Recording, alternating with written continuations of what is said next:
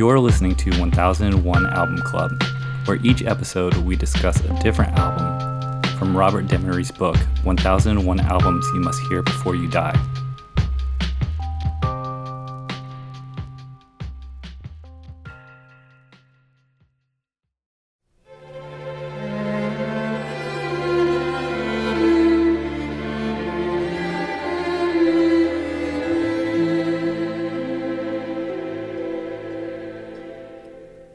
I'm a fool to want you. I'm a fool to want you. To want a love that can't be true. A love that's there. Alright, so this episode, we're going to talk about Billie Holiday's Lady in Satin. In the room, I got Rob, Adam, Ben, Grady, John, myself. Alright, Lady in Satin is an album by the jazz singer Billie Holiday, released in June of 1958 on Columbia Records. It was produced by Irving Townshend. The genre is vocal jazz. After an unfriendly relationship with Verve Records, Holiday moved over to Columbia Records. For this album, Holiday was seeking arrangements and somber mood, something similar to Frank Sinatra's Wee Small Hours. She originally wanted Nelson Riddle, but after hearing Ray Ellis's version of For All We Know, she was sold. On Lady in Satin, Ellis created arrangements of the songs to match Holiday's voice. By the mid to late 50s, Holiday's voice changed drastically due to years of alcohol and drug abuse, altering its texture and giving it a fragile, raspy sound. Despite her voice's setback on the penultimate album, she never lost the edge that had always made it so distinctive and was able to still use her style and phrasing that made her a popular jazz singer. So what did we think of Billie Holiday's Lady in Satin? I liked it a lot. It was interesting to hear you say that about how they were going for the Wee Small Hours thing, because definitely the vibe I got from it. And like I remember, by Glad to Be Unhappy, I had to go stop it to go look up to see if it was Nelson Riddle, because the arrangements reminded me so much of that record. So for you to say it's intentional, all the pieces are kind of falling together. Yeah. And just that sort of naked, honest, vulnerable 3 a.m. Yeah, just talking about unrequited love and all the regrets and all this sad torch songs stuff. Again. Well, I mean torch songs, but in this way that they almost never were. Except for that Sinatra album, and I think I saw that this is among her favorites of her own album. She said that this was possibly her favorite album, or I was listening to it at a time that it was like the worst possible time to enjoy the record, and I knew that it would influence my opinion of it too much. I've listened to a lot of Billie Holiday over the years, but this is a record that I don't think I have ever listened to the whole thing, and it is definitely bare. She's always got that lilting. Even her early stuff, she's got a scratchy voice. She has a raw quality to her voice, but this record definitely stuck out. I was doing a construction project and I had been doing it for 10 hours, and I was just finishing up, and I'm just so exhausted. And usually that's when you put on something to pick you up. And then this record came on after Tito, and I was like, oh God. It made me laugh because I knew it would make me biased. But, it's Billie Holiday. She's great. So what I wrote down when I was listening to it was, it sounds like a Broadway show of the saddest character, sort of a surreal beauty in it. Sort of the weirdest contrast of this such melodic, orchestrated, 40-piece orchestra behind someone who just wants to die. Basically cannot keep it together, has that gravelly voice and is just almost reaching out. I like the idea of a Broadway show, but it's only soliloquies and arias of the most depressed character. Well, I think that's a testament too to Ray Ellis's orchestration. Like it fits. You know, I was gonna say it doesn't though. I thought it was a little off. It's a little too lush and a little too. But that's the crazy thing. But that's why it's surreal. It kind of works It totally in works. a weird way. But it doesn't. It's a juxtaposition though that works despite itself. It's not that the arrangements. I don't feel the arrangements are really well suited to her voice and style at this album's recording. They feel independent of the vocals. Yeah. I feel like I'm listening to a movie soundtrack, and then Billie Holiday is singing over it. Comes in. Yeah, it feels really. It. I feel this record feels very like disjointed, and I don't know that that's a bad thing. I mean, Oh, it's sad. It's quiet. Oh, it's mad. It's a good thing. Oh, it's bad. But beautiful.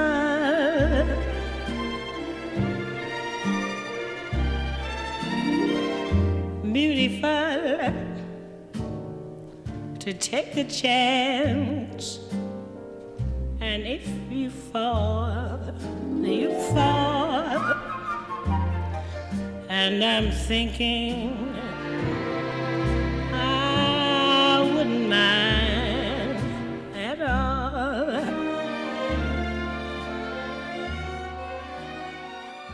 I mean, if you're supposed to have this lonely person that's singing these sad songs.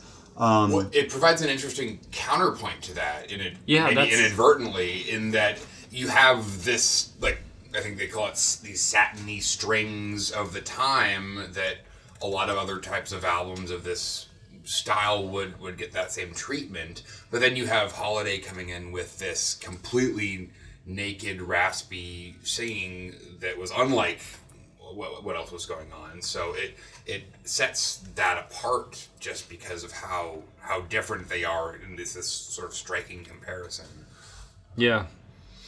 It seemed just observation. A lot of the horn stuff, or just a lot of the orchestration that's happening. Like they keep doing like these.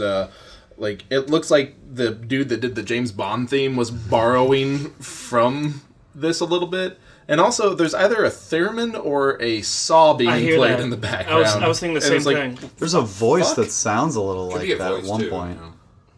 Yeah. I don't know what it is exactly, but... It says Ellis used a 40-piece orchestra complete with horn, strings, reeds, and even a 3-piece choir. It would turn out to be Holiday's most expensive music production. Sure, I mean, yeah. 40 musicians on scale.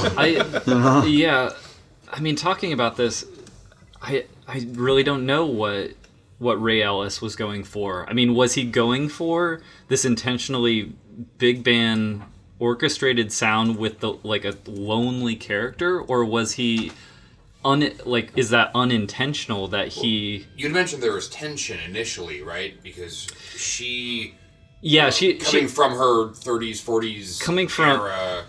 Yeah, coming from Verve Records, she had kind of a falling out because she got bypassed for Ella Fitzgerald. Ella Fitzgerald would be, for all her, Sure. She was kind of second fiddle to Ella Fitzgerald on Verve, and she was pretty unhappy about that. I just remember something in the notes of the book, the 1001 Albums, saying that the arranger was initially dissatisfied with her vocal quality and an overall sort of that's vibe. true. That's true. I mean... And took some... That's interesting because that sounds like a contrast. It's like it sounds like the arranger wants this really clean production that's like seamless. Yeah. And then it sounds like she's making a record that's like, like a late career, dark, moody, heavy moments. But also, how much of that is in retrospect, and how much of that was intentional on her part? Well, but the song selection to me suggests that it is an attempt to make a very sad record. No, I absolutely agree. So there's no way you pick these songs and do them this slow and this the vocal performance that she does without saying, I'm going to make a dark, sad record. Yeah. And so the music is way more optimistic and sort of idyllic in a way. The orchestration. Yes, I'm sorry, the orchestration. So I think that's just such a huge contrast. And I honestly, for me, the jury's out. Like I don't know if I think it works. I can't tell if it works because it doesn't, or if I don't know. I don't know how I feel about it. Well, to me, the orchestration seems dated. The vocals seem timeless. Well, she just has such a quality. Yeah, this is kind of a divisive album for Billie Holiday fans because exactly what you were saying. Some feel like her voice is gone, and this is this is not the proper context to have her in. I mean, she's more in the vein of having a backing, like it's kind of like almost trying to these waves of strings are helping her at all is what some people would contest, and other people are kind of arguing what we've been saying is it provides this sort of contrast of a fragile character. The big question is, would a record with her singing like this, that was a more bare, stripped down arrangements, would that have been even better in that way, and would a record of her when she was younger and maybe her voice was more controlled with this arrangement also been better? I don't know. And popularly, who knows at the time, if I could have heard these vocals with like a jazz trio, or maybe like a quartet, a small arrangement. Oh man, that would be incredible. Just like a naked piano I was bass, picturing like Tom Waits, voice and piano. Dark. I did write down Tom Waits. Guitar, that's what I'm saying. Like, maybe that would have been the best way to make this record. I like this album, I feel, in spite of the orchestrations in a lot of ways. It's not like the most offensive thing to me, but again, it sounds... It dates it to an extent, and I feel does clash with really what she's... The pathos and the sort of the bottom where she's feeling with her heroin addiction and everything. Right. Doesn't clash for me. Like, it adds layers, but... I think personally, my preference, I think they're complementary layers. I think probably maybe some of what Grady's saying or where he's coming from is that's a modern perspective. True. Like the Tom Waits stripped down, I am in a place musically through all this history that we've gone through that I can listen to something that is rock bottom, kick you in the dick hard. Almost like sad. Gravelly, not on straight on key. That's. But you just can't jump there in the 50s. Sure. Yeah, that's... the 50s won't take it. This is a different... So to say that, okay, I want to hear those sad, sort of, fragile portions of a person's voice, if you take this, I don't know how to put it, but like a Disney score, and you make it this sad character like Birch was saying, I think it adds a compliment. I'm with Ben on that one. This is the tricky part of listening, though, 60 years later, is that, we can only listen through a modern lens. Yeah. Well, we're literally reviewing these because we live in today, and people are saying you should still listen to this now because it still works. That's not to say no fucking Wham. There weren't those fully naked albums from back in this same era that actually were successful in whatever way.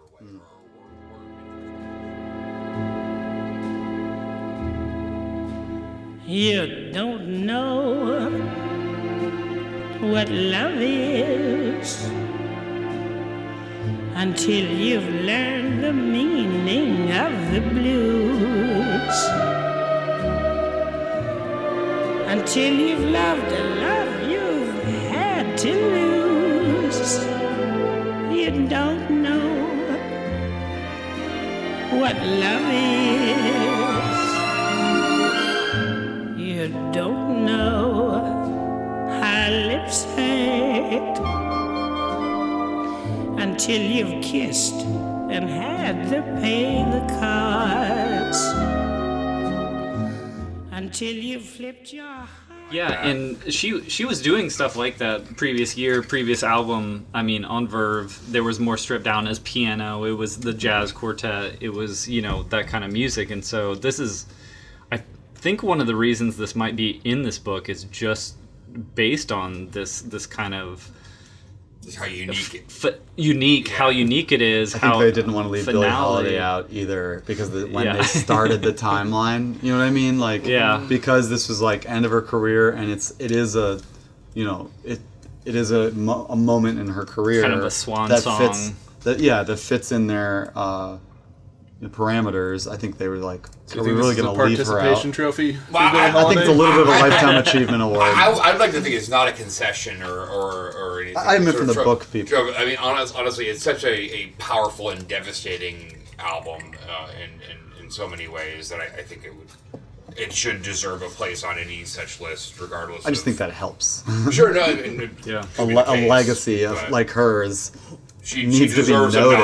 That's what I'm trying to say. Absolutely. Like, I don't see like a Lifetime Achievement Award, honestly, ever as a diss, because it usually means that they've previously been dissed and left out of some sort of celebration, and it's somebody trying to correct history. So, I think it's always it's a good nod. Yeah, I will mention that Ray Ellis. We were talking earlier, but he was very surprised that she even knew who he was, and very flattered that she had picked him based on his album Alice in Wonderland is what it was called. But I think he was a little awestruck with her who she was, and she had picked him out of this. Out of everybody she could have picked, she probably could have gotten Nelson Riddle or somebody else, but she decided on him, and I think that might have. We're talking about the conflict between them. So you have this very established person picking kind of a younger, up and coming person, and then maybe they got in the studio and it was quoted as she was drinking vodka neat as if it were tap water. She was clearly having problems, and so maybe the conflict with him was he thought this was a great opportunity, and they got in the studio, and he kind of saw how it had become, how bad it had become, and what was the public's view of her in this era? Like, was she still considered this? This powerhouse, or was she sort of disregarded at this point as a junkie or a has-been, or my history probably of this... as much as like Keith Richards. We think of so there's still a legendary status, a legacy, some sort of legacy there. It's regardless of any current specifics. She hadn't, done anything to anybody else. It was only to herself. Sure, which is always. I guess harder to discredit someone for. I mean, it's heartbreaking, but whether or not the public had seen her as still a viable force in some respect, or just someone who had lost all. I mean, she clearly changed labels, so that probably it was a schism. Yeah, one way or the other. Yeah. All right. Can we hear the beginning of track 4 again? We were talking about stuff when it went on. I love her delivery of the first line. That's funny because I hate that. Oh, I love it so much. I like it. No, just not for me. Feels a bit hammy. It's like a little affected. Well, it's like a feigned optimism. It's true. To be fair, she was blackout drunk. I think this is the most positive song on the whole album, and it's all illusory. I'd like to check the lyrics on that one because I have the feeling that they're not all. Maybe. Oh no! I mean, when she listened to the lyrics, she says, "Oh no, I'm totally lying to myself. I'm a wreck. This is bullshit." I couldn't remember. Right? Yeah. Have to credit the album cover. Great album cover. Mm-hmm. With Billie kind of just looking over, actually looking very well. Very well. She was in her 40s. Mm-hmm. But living like she's in her 80s. Yeah, she was You know, some hard partying 80-year-olds. No, I just mean she just lived hard. Oh, yeah. Your grandma didn't do speedballs?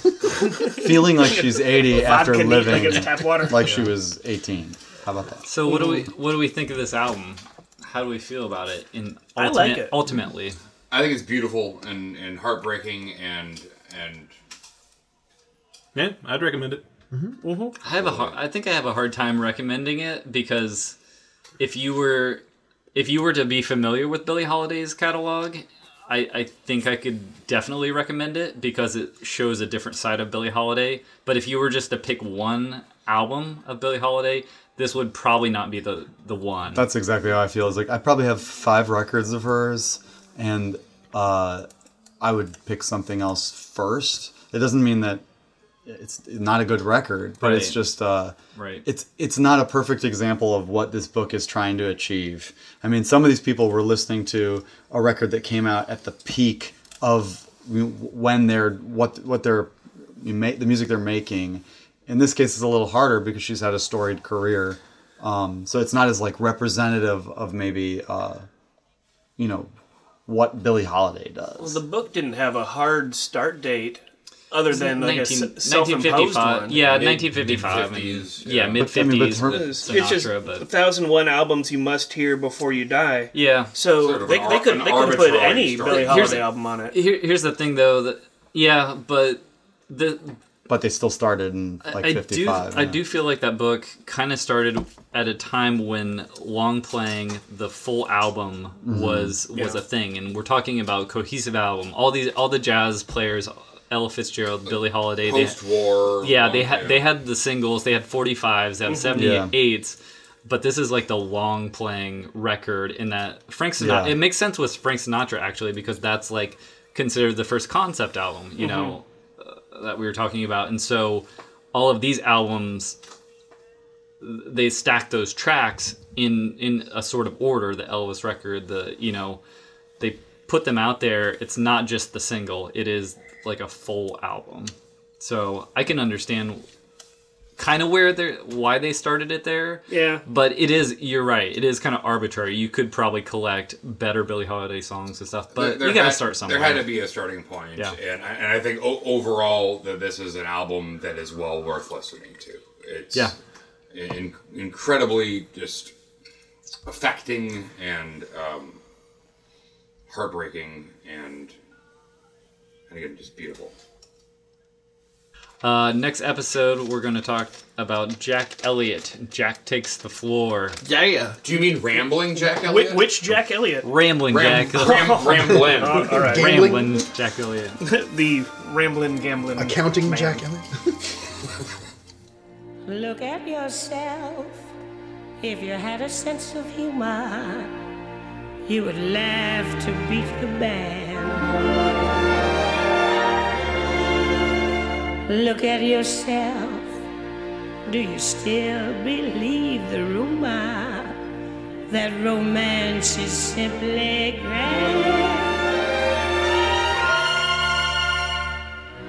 Since you took it on the chin, you have lost that toothpaste grin.